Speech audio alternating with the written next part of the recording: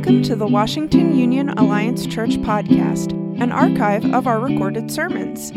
We're a Christian and Missionary Alliance church located in Newcastle, Pennsylvania. For more information, go to wuac.org.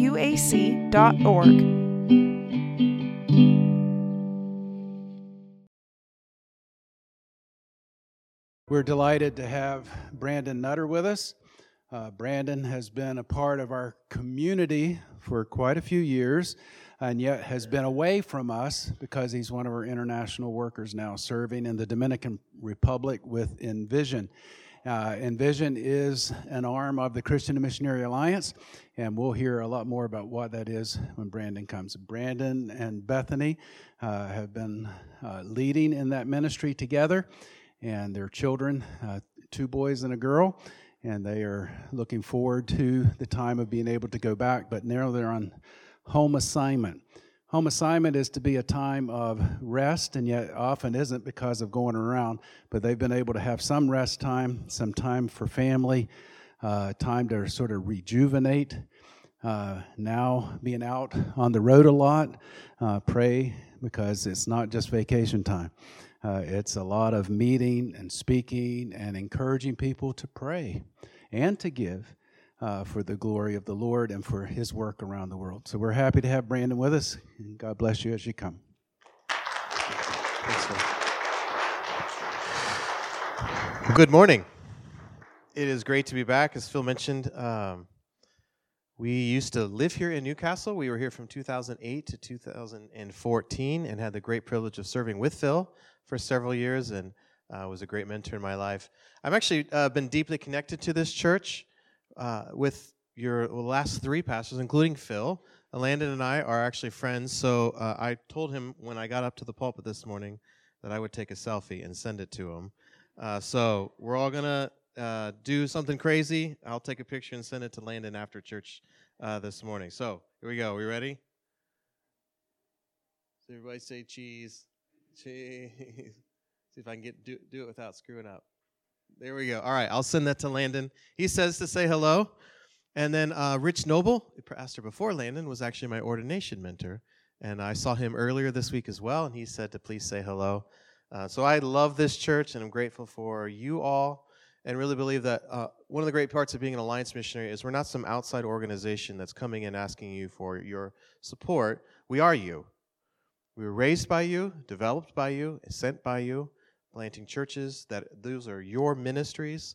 The Envision Greenhouse Coffee Shop is your ministry, and our role is to steward that ministry. But ultimately, it's all of ours. So we're really grateful for all of you and your commitment to the Lord here at Washington Union Alliance Church.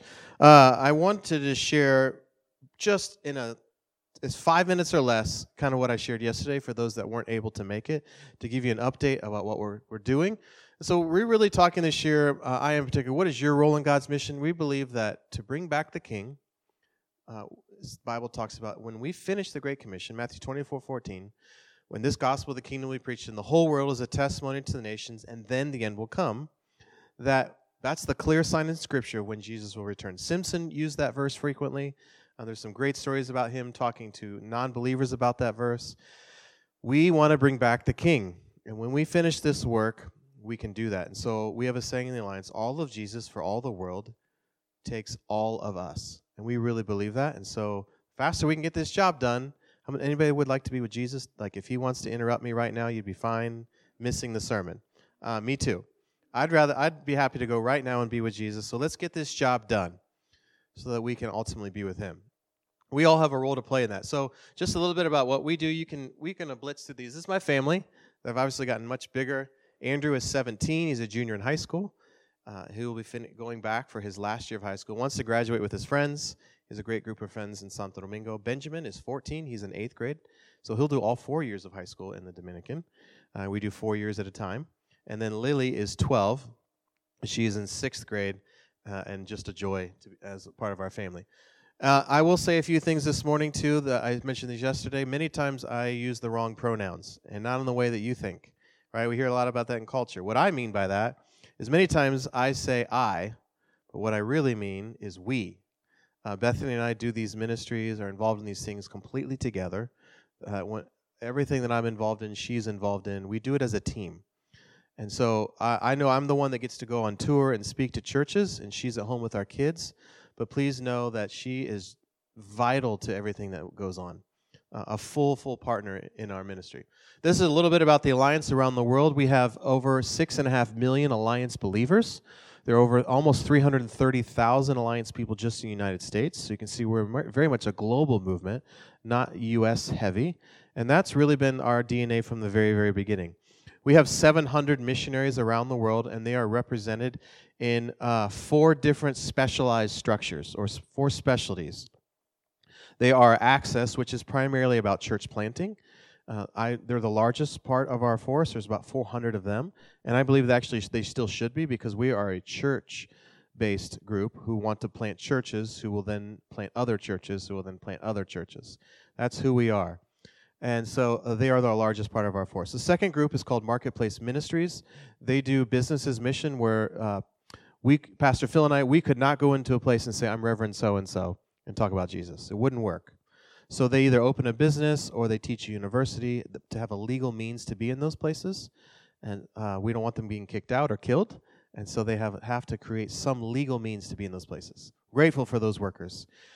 And then we have CAMA, which is Compassion and Mercy Associates. They do relief and development work around the world in impoverished communities. They do, if there's a hurricane, in our particular case, right, we have hurricanes blow through the Caribbean all the time, or in Florida, or earthquakes or tsunamis, whatever it may be, they've gone in and helped these communities, war refugees, lots of different kinds of ministries that are doing relief and development with the idea of sharing Christ with those communities. So we're grateful for them.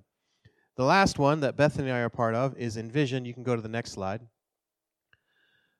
We are about identifying and developing the next generation of missional leaders. Why do we do that? Because the work's not done.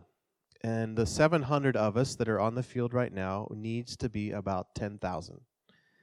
We need to develop the next generation of missional leaders so that we can finish this task already. I said this yesterday. Coca-Cola is 125 years old, maybe 130.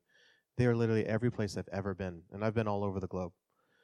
The most remote desert, the deepest jungle, the highest mountain. You can find Coca-Cola.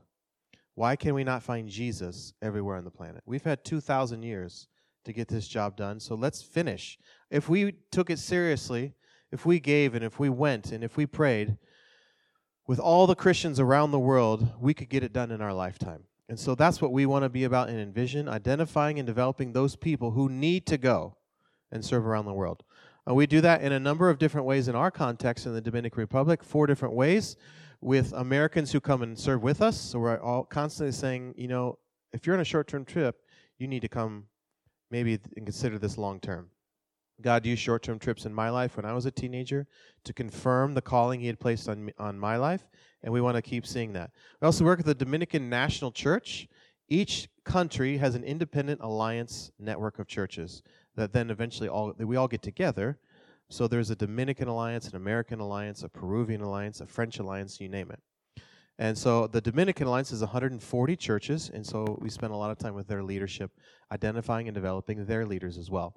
The third area is with One Child, ministry called One Child, and I'll talk about that in a second. And the last, probably the most exciting thing, at least this last term, has been our Greenhouse Student Center. So you can keep moving. These are just some of the ways that you can serve in the Dominican if you want to come, including anyone of any age, actually. We have a retired couple right now that are filling in for us, have a lifetime of experience. He was a plant manager, and I think she was a teacher. They're coming down. They just retired a little bit early and came down and are with us for a year. This is the 5th country they've done it. All the way down to kids can come and serve with us. As the next slide, with the work with the National Church, we love that. We sit on the board of directors for the Dominican Alliance, thinking through processes and strategy, theological development for their pastors, and we love that ministry. Next one is One Child. Oh, this is a picture of all of our pastors. They're an amazing group of men that we love working with. One Child is child sponsorship, essentially. And we have 15 centers in the DR, average between 200 and 300 kids per center, and we've seen massive church growth. Whole communities brought out of poverty. The gospel has just exploded in many of these places, and we're grateful for that. That doesn't take a lot of personal work on our part. It's more of a partnership, but it's just been awesome to be a part of. And then the last one is the greenhouse. You saw a video just a few weeks ago, right, of the coffee shop that we've started. And it's just been a joy to be there, and I'm going to probably spend the majority of my message time this morning talking about greenhouse. But you can flip through. These are some people that come into the shop. Keep going, keep going. If you wanted to hear all the stories, you had to be here yesterday. And if you are on Instagram, you can follow that on thegreenhouse.rd. I'm not even on Instagram, but I know a lot of people are. And then we've added some new teammates, praise the Lord. Bethany and I have been in the DR for 10 years, and 95% of that time, or 99% of that time, by ourselves. And we were just exhausted and pretty burnt out. And we've been praying for a long time, many years. I think even last time I was here 5 years ago, we were praying for teammates. And the Lord hasn't provided one, but 2 amazing couples who will join us. Okay. That's just the brief recap of what we've been up to over the last 4 years. If you have your Bible, and before we get to Scripture, actually, I forgot. One of my favorite Spanish songs that we sing in our churches, I thought I would perform one for you. Makes me feel a little bit more at home. So we're going to do 2 things that are very Dominican. One is we're going to do a Spanish song. The second thing is in all of our churches, whenever anyone takes the microphones to sing, give announcements, preach, worship, whatever, they always say the exact same thing when they go to the pulpit, and then they repeat it. And the phrase is, Dios le bendiga. Does anybody know what that means? Yeah, or God bless you. Yep. God bless you. Dios le bendiga. And the audience responds with, anybody know? Well, they say amen, right? That's Spanish for amen. And then the speaker will say, Dios le bendiga más, which means God bless you more. And then the second time the audience says amen really loud. So we're going to practice that and make me feel more at home. And if we could turn the temperature up to about 90 degrees, I'd really feel at home. So those 2 things combined. So, Dios le bendiga. Dios le bendiga más. There we go. Now we're in Dominican church. So I'm going to sing this song for you. It's my favorite Spanish song that we sing in our churches.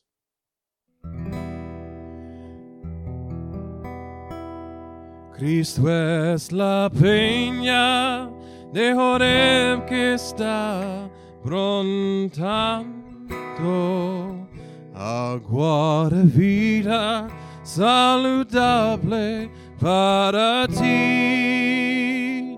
Cristo es la peña de Joreb que está brontando, agua de vida saludable para ti. Ven a tomarla que es más dulce que la miel, refresca el alma, refresca todo tu ser. Cristo es la peña de Joreb que está brontando, agua de vida saludable para ti.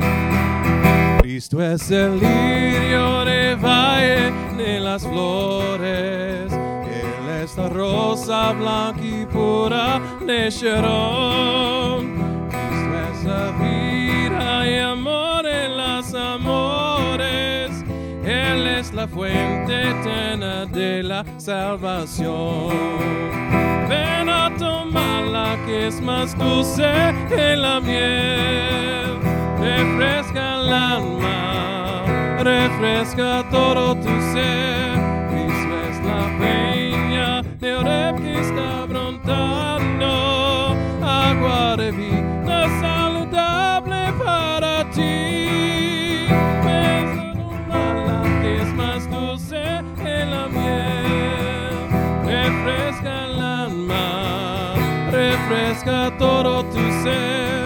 Cristo es la peña de Joreb que está brontando, agua de vida saludable para ti. Agua de vida saludable para ti. Agua de vida saludable para ti. Amen.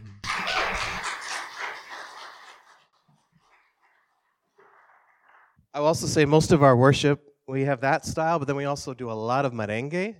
And so in our churches, you don't stand still when you worship. It is really fun. They have a lot of joy for the Lord as they worship. If you have a Bible, we're going to weave in some stories this morning about what's been going on in Greenhouse. And one of the things I love about Scripture, we believe it's the Word of God. It's inerrant. It's perfect in every way. Inspired by God. There's no flaw. But another thing that's amazing about Scripture, I think the Lord God, He chose certain stories to put in there because they reflect our lives. The battles and the struggles that we're going through, they're patterns and how these stories work that reflect very much about the realities that we're living in. So we're going to look at a passage of Scripture this morning. It's a story in the book of Mark chapter 5, verses 2 through 20, that I think many times reflects what's going on in the reality of Santo Domingo, in this coffee shop that we've opened. It's a reality that's happening here in Newcastle, Pennsylvania. It's a reality that's happening everywhere around the world. This is actually, this story is twice in Scripture. It's also in Matthew chapter 8. The two authors have some slightly different details because they're coming from their own perspective. But it's the same story. So in good Dominican fashion, we're going to pick the longer of the two, right? Because we have church for like 3 or 4 hours, and it's long in the heat. But there's always a great lunch afterwards. So we wait it out. So we're going to read the longer portion this morning. And I want to highlight really 2 groups of people that come into the greenhouse that Jesus dealt with, that you and I deal with on a daily basis. Mark chapter 5, verses 2 through 20. It says, "They came to the other side of the sea, to this country of the Gerasenes, and when Jesus had stepped out of the boat, immediately there met him out of the tombs a man with an unclean spirit. He lived among the tombs, and no one could bind him anymore, not even with a chain, for he had often been bound with shackles and chains. But he wrenched the chains apart, and he broke the shackles in pieces. No one had the strength to subdue him. Night and day among the tombs and on the mountains, he was always crying out and cutting himself with stones. And when he saw Jesus from afar, he ran and fell down before him. And crying out with a loud voice, he said, 'What have you to do with me, Jesus, Son of the Most High God? I adjure you by God, do not torment me.' For he was saying to him, 'Come out of the man, you unclean spirit.' And Jesus asked him, 'What is your name?' He replied, 'My name is Legion, for we are many.' And he begged him earnestly not to send them out of the country. Now a great herd of pigs was feeding there on the hillside, and they begged him, saying, 'Send us into the pigs, let us enter them.' So he gave them permission. And the unclean spirits came out and entered the pigs, and the herd, numbering about 2,000, rushed down the steep bank into the sea and drowned in the sea. The herdsmen fled and told it in the city and in the country, and people came to see what it was that had happened. And they came to Jesus and saw the demon-possessed man, the one who had the legion, sitting there, clothed and in his right mind, and they were afraid. And those who had seen it described to them what had happened to the demon-possessed man and to the pigs. And this is the saddest part of the whole story. And they began to beg Jesus to depart from the region. As he was getting into the boat, the man who had been possessed with demons begged him that he might be with him. But he did not permit him, but said to him, 'Go home to your friends and tell them how much the Lord has done for you and how he has had mercy on you.' And he went away and began to proclaim in the Decapolis how much Jesus had done for him, and everyone marveled." Amen. This particular portion of Scripture is really fascinating to me. As we've opened this student center, we are right next door to the oldest and largest university in the entire Western Hemisphere. It's over 500 years old, and there are 80,000 students right next door. Within 2 miles, there's actually a number of other universities that we are within reach of about 150 to 170,000 university students that desperately, desperately need Jesus.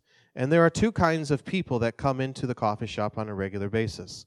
Those that come from really dark, really broken, demonized, either by oppression or possession, people on a regular basis. In fact, our next door neighbor, a lady, when we're on the second floor of our building, we can look down into her courtyard area in the back of her house, and you just see all of her witchcraft paraphernalia.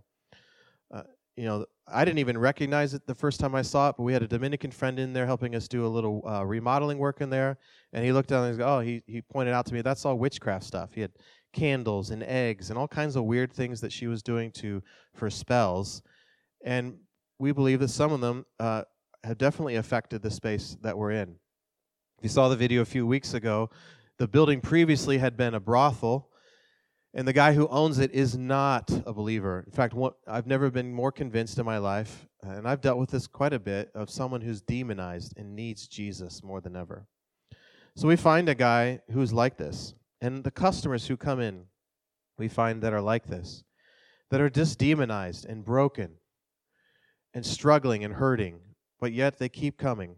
So I want to point out a few interesting things that I find from this story that I think we can apply to our situation in Santo Domingo, but also here. Number one, with this guy who was demonized, he said his name was Legion, but that was really the demon's name. When people come into the shop, what we don't do is ask, at least as the first question, why they are demonized. Did you notice this in the story? Was it important that he was demonized? Yes? No? Did that matter? It absolutely did. Was there probably a backstory of, he opened himself up to it, or his parents did something that opened him to the demonic, right? Is that probably all true? Is that even addressed in this scripture? Why? What happened to this man? It's not. What we do when we work with the students who come into our shop, the first thing we don't ask is, what did they do to deserve this? Why are they in this situation? Why? We had a guy come in not that long ago, so strung out on drugs, you wouldn't believe it. Running from the law. He was actually a U.S. citizen, but he ran to the Dominican Republic to avoid arrest, and has been coming into our coffee shop, and he is a mess. But the first thing we didn't ask him is, what's your problem? Go back, get cleaned up, and then you can come back in. That's not what Jesus does here at all. What's the first thing that Jesus actually says to this guy who's demonized, who has a backstory, who probably got himself into some trouble, was unclean, right? He was living among the tombs. What's the first thing that Jesus says to him? And Jesus asked him, what is your name? There's a desire, and maybe he was speaking to the demons, but I think he was probably speaking to the man himself. He wanted to know him. He wanted to care for this person. He wanted a relationship with this guy. And as we have people come into our shop, our desire is first to love them well, to know who they are, to care about the person, and not care so much, at least initially, I'll say that, about the deep sin and brokenness that they find themselves in. Do we need to address the sin and the brokenness? Not a rhetorical question. Do we need to address it? In the DR, people talk back to me, so I'm used to having people speak. We do, but it's not the first thing that we need to address. It's not the first thing we address with people that come into the coffee shop. It is eventually dealt with, but we want to know their name. We want to know that they're cared for, that they're loved.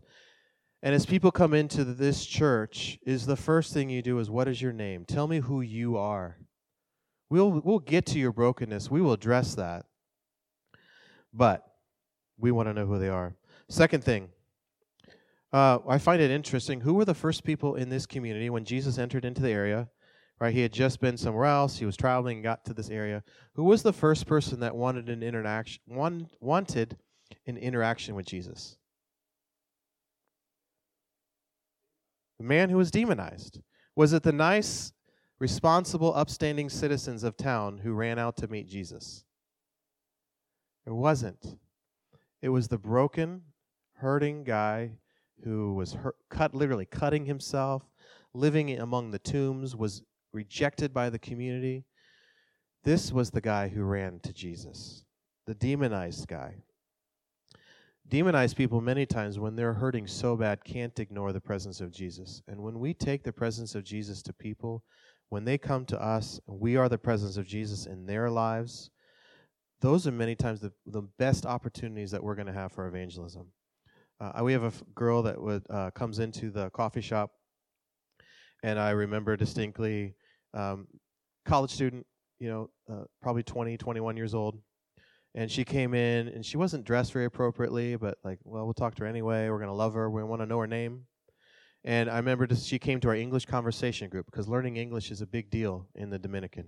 So she came in for that, and her necklace was a pentagram, right? Someone that followed a lot of New Age stuff, but also witchcraft, was very wrapped up in it. And you could see it in her face, too. You just knew that this girl was dealing with those kinds of things. But she was one of our very first people that came in. She was the one that started asking questions. In fact, she told us later she had actually been really traumatized by Christians who just screamed at her and told her she was going to hell. And so she didn't initially want to even come into our shop, but she felt like maybe this is a safe place, that I can come in, these people will care about me. So she told us, she said, I was actually afraid to come in here the first time because I thought you were just going to scream at me, tell me how awful I am. And we let her come to our conversation group. We got to know her. She's a gifted artist. And so she started to show us some of her drawings and artwork, and they were kind of inappropriate artwork, but clearly she was talented, and she doesn't show us that stuff anymore, thankfully. But she has other artwork that's really amazing. We want to love this girl, and she continues to come. And she is hearing the message of Jesus on a regular basis. Please pray for her, that God would work in her heart, that she would eventually know Jesus as her Savior. The next point, as we look at these demonized, broken, hurting people, people tried to help this guy. Did you catch that in the beginning of the passage? The people of this community, they did their best effort to try to help this guy, but they had no success. What did they do? They bound him up in chains. They tied him up to try to limit his craziness, to try to limit the damage that he could do not only to the community, but probably the damage he was doing to himself. But it just doesn't work. Without the presence of Jesus and the power of the Holy Spirit, we can do nothing. This guy needed an encounter with Jesus. And when you're dealing with people, we do want to help them. We do want to help people from cutting themselves and living among the tombs and doing ridiculous things and running around naked as this guy did. We do want to help that situation. But maybe the first thing they need is Jesus. Not maybe. They do. The first thing they absolutely need is Jesus. The power and the presence, the peace, the love, the joy of Jesus in their life before we go and try to bind them with shackles so they stop doing stupid things. That guy who's addicted to drugs that comes in all the time, it would probably be helpful for him to get in a program. Those things do help, and we're grateful for those things. But the first thing that he needs is what? He needs Jesus. And this guy, no matter what chain they put on him to help himself, but also to help avoid destruction in the community, had no success. Did he get in his right mind? Did he stop cutting himself? Did he stop living among the tombs? All the horrible sins that he was involved in, did that happen? It did, right? It says later, he was, as the townspeople were around him, they were shocked, like this guy's sitting in his right mind and clothed and not cutting himself. And the Lord did this miraculous work, but it was the presence of Jesus that changed his life. The power of the Holy Spirit that really made the difference. And so as we have these people come in, our first priority is that they would experience the presence of Jesus. One of the things that as we opened this coffee shop, you saw it in the videos, when we entered into that space, we had a group of Alliance pastors come in. There was about 12 of them. And the day we got the key, this is a couple years ago.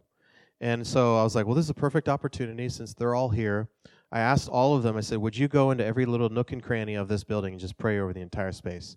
And so we would have like 3 or 4 of these guys walking in, in this tiny little bathroom, praying in the bathroom and in the closet and everywhere. We were going to pray over this entire place. And as we were praying over this space, I really got the sense, was it the Holy Spirit? I think it was now. I wasn't 100% convinced in the moment, but I heard the Spirit tell me 2 words, and they were in Spanish, tristeza y miedo, which means sadness and fear. And I was like, it was just overwhelming, the sense of sadness and fear as we were in this building. And so we go back downstairs, and the Bible tells us to test the spirits, right? I wasn't sure if it was what I ate for lunch that day or if it was the Holy Spirit speaking to me. And so we tested the Spirit. I asked these guys, this is what I felt like the Lord said to me. What do you think? And they're like, oh, no, totally. That's exactly what I heard as well. So we knew that in whatever had happened in this building, it was sadness and fear. And we found out a few days later why we got the sense of sadness and fear. It was a brothel. And all those girls that were in there were most likely trafficked. So much so that the neighbor who introduced himself, who told us this story, said he could hear the girls crying at night. It's a place of brokenness, of sadness, of fear. And what's been absolutely amazing is we prayed over this space, as we really cleansed this building from the demonic power that was there. People come in all the time and say, they said to my wife one time, what do you believe? Who are you? Because there's a peace here that I don't understand. Like, what's going on, right? The peace that passes understanding. And we say, it's the Prince of Peace. He's the one that's providing this. It's not us. It's nothing that we can do. But when people come in there, they are sensing the power and the presence of Jesus. And when people come into this church or into your home, do they experience the power and the presence of Jesus? Or is the first thing you're trying to do is bind them up with shackles so they stop hurting themselves? It's Jesus that they need. The next point is many times, and this is something you probably all already know, demonized people hurt themselves. And they isolate themselves. This guy, did he have any business living among the tombs? Right? In fact, it says in Scripture, if you even touched a tomb as a Jewish person, you were unclean for a number of days, and you had to go through this whole ritualistic process to become clean again. But not only did he touch a tomb, he lived there. He was so isolated that he knew that his brokenness, he withdrew from community. He was hurting himself, and I guarantee that everyone in this room can think of that person who has been involved in deep sin, in brokenness, in that demonization, that they have ended up withdrawing themselves. They pull away. They do things that harm themselves. That is what happens when the devil has control. They need Jesus, and we need to pray for those people that they would find him. Last thing about the demonized guy, and this breaks my heart too, is that as you read, what happened to the pigs, or the demons? Where did they go? Went into the pigs, and it says what? It says they numbered about 2,000, rushed down the steep bank into the sea, and drowned in the sea. They committed suicide. The pigs were smart enough to know that demonization is so bad that they killed themselves. The people in our lives that are so broken, thank the Lord they haven't done that. But it is that awful. The brokenness, the sin, the demonization they find themselves, the pigs killed themselves. It was better that than have them be possessed. Are you bringing the presence of Jesus to those people that are that broken? We may not see it. They may be able to function in everyday, day-to-day life. We have other people like that as well. Guy that comes in pursuing anything else because he had so much anxiety and brokenness in his life that he just couldn't function. Another girl that came in, she had previously been sort of a Christian. She grew up in a Christian home. Her brother had passed away tragically and when they were teenagers, and she just lived isolated and broken and guilty because of her brother's death. And when she would come in, she actually she had so many problems that she initially didn't want to commit, but did. And then we found her. I told the story yesterday. Sleep on our couch. We have a very comfortable couch. In fact, I've probably fallen asleep on it myself. But she would come in and she would sleep, and not like a quick 10-minute power nap. This was like to the point where I said to my staff, like, we can't have people like sleeping in here. Like she's gonna scare away customers. We need people buying coffee and those. And I said, we can't have her sleeping in here. What we found out though is that this is the only place where the anxiety goes away and she feels the ability to rest at all. So eventually we're like, okay, she can sleep whenever she wants because she experiences the power and the presence of Jesus.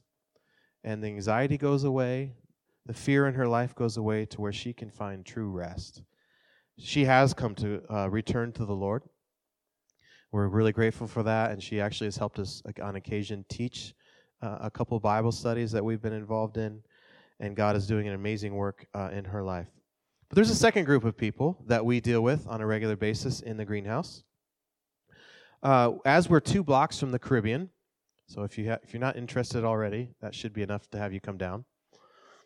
There are a lot of hotels and embassies. The United Nations is nearby, Peace Corps, government offices, they're all nearby.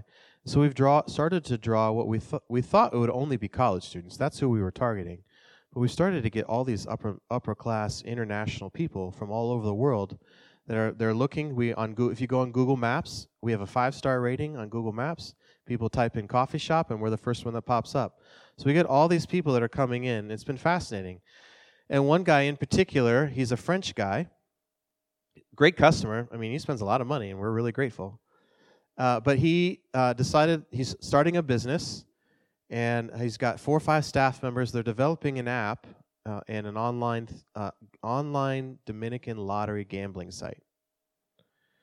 And very upstanding citizen, very well connected to the French embassy. In fact, he helped one of our students get a visa to go to Europe, to go to the European Union. Nice guy, right? Very friendly. And then he tried to light up a cigarette one time in the shop. We said, no, you can't do that. But he goes outside and smokes.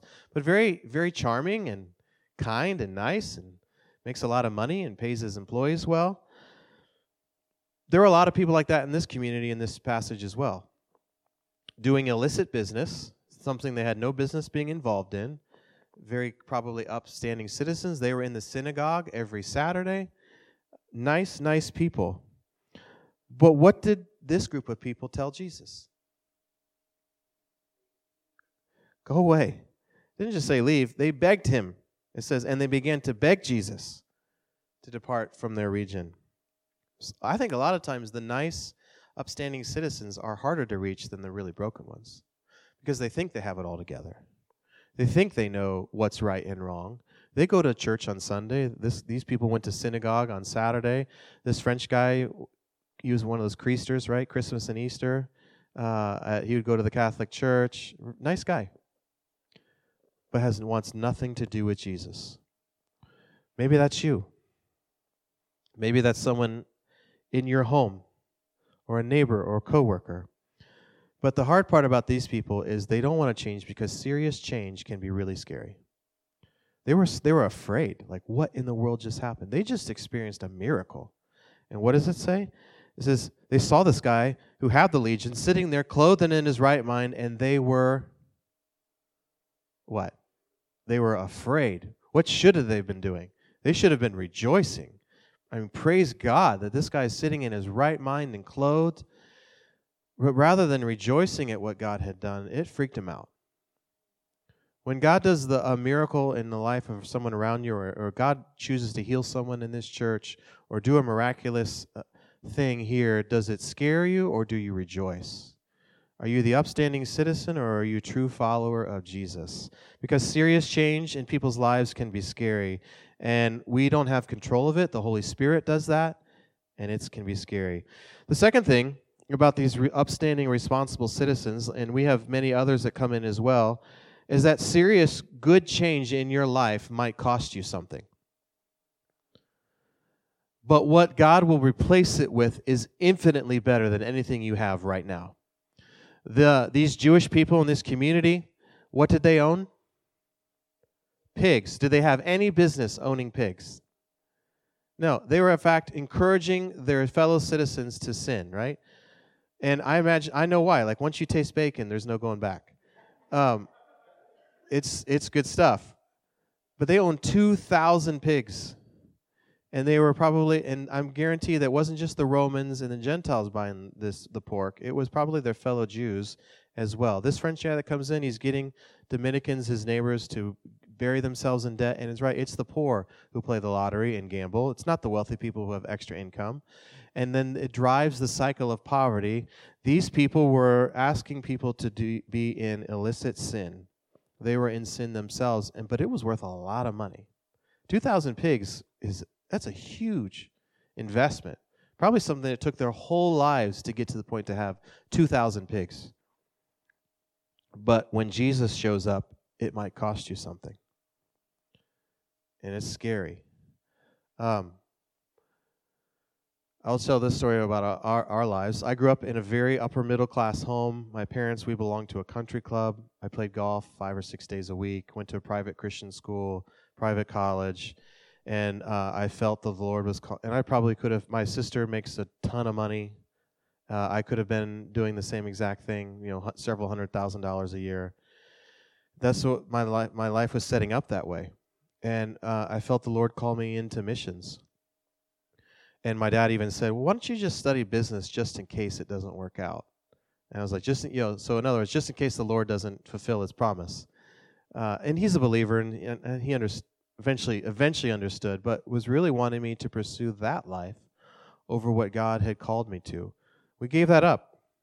We gave up the country club life, the nice cars, the big home, vacations all over. But I can tell you that I have the greatest job in the world. When we experience Jesus working these college students, these internationals that we get to be a part of, these Dominican pastors who are changing their communities, I can't imagine doing anything else. People say to me all the time, oh, they feel sorry for us, the poor missionaries that live in it's a hard place and they're not near their family. Like, don't feel sorry for me. Like, I'm living the dream. But it costs me something. Not that we're missing any meals, obviously, right? I've put on a bunch of weight this year. But that's kind of a home assignment right? Eat all the good food in the United States. So we're not missing any meals, but we gave all that up, and it was the greatest thing I've ever done. God might be calling you to give something up, but it will be the greatest thing you ever do. When you passionately pursue Jesus, it is awesome. And I don't want to do anything else. God might be calling you to serve around the world, but you're going to have to give up your job, move away from your family, do some hard things, but it is incredible. There's like when we think about Acts chapter 1 and Matthew 28, Jesus actually says, all authority has been given me, therefore go. And Acts 1:8 says, and you shall receive power when the Holy Spirit comes upon you, and you will be my witnesses. And so the power and authority of Jesus are, in those two situations, are accompanied by what? Going and being witnesses and taking the gospel around the world. And when we get to operate in the power and authority of Jesus all the time, it's like a drug. You can't get enough. It's incredible. And that is where we want to invest our lives. But it cost us something. But I can't ever imagine going back. Maybe God is asking you. And if these people had just given up these pigs and pursued Jesus, they could have been listed among the apostles. They could have been part of that 500 in the upper room, but they gave it up and asked Jesus to go away. And it would break my heart this morning if you leave here today and don't pursue Jesus because it's greater than anything. 2 more, and we'll be done. Ignoring serious change forfeits the presence of Jesus. You may have felt the tugging of the Holy Spirit upon your life at some point, or someone in your family may have felt that tug of God upon their life, and you rejected it, and you sent him away. But when you do that, you forfeit the presence of Jesus. He wasn't going to force himself on these people. He's not going to force himself upon you. But when you do reject him, you are forfeiting his presence. There is hope for this group of people, though. There's hope for me. There's hope for you as upstanding, good citizens who have good jobs, but who reject Jesus sometimes. How did Jesus respond to these people at the end? What was his goal for them? He left. He left. His presence went away. He went somewhere else. But what does he tell the guy who had been demonized? Because he asked to go with him. He says, go home. Jesus tells this guy, go home and to your friends and tell them how much the Lord has done for you and how he has had mercy on you. And he went away and began to proclaim in the Decapolis how much Jesus had done for him, and everyone marveled. Jesus didn't give up on these people. It was a long, hard work. And there may be someone in your life, in your home, in your work, in your extended family. It's going to be hard, long work. But Jesus didn't give up on these nice people, and we shouldn't either. That French guy, he keeps coming in. We pray with him. Sometimes it doesn't feel like we were making any progress, but we're going to love him anyway. We're going to allow him to, we're going to share scripture with him, and we're going to little by little pray that eventually he will give his life to Jesus. He will give up the thing that he needs to give up to come to Jesus. If you look a few chapters later in the book of Mark, Jesus returns to the Decapolis, and does anyone know what happened? People brought their sick out in droves for Jesus to heal them. In droves, they were coming out to experience Jesus. And who do you think told them about Jesus? It was this guy. It was the demonized guy that told all of his friends and the entire community, who marveled at what God had done. Maybe God is asking you to go to those nice people to talk about what he's done. And we don't have to necessarily know we don't need to take a systematic theology course to be able to talk about Jesus. It's helpful. Right? We should know our theology well. But what did this guy talk about? Did he talk about all the big theological words, or what did he say? Anybody can say it out loud. The very last verse, verse 20. He talked about what Jesus had done for him. God is just asking us, what has Jesus done in your life? And because then he wants to impact others' lives as well.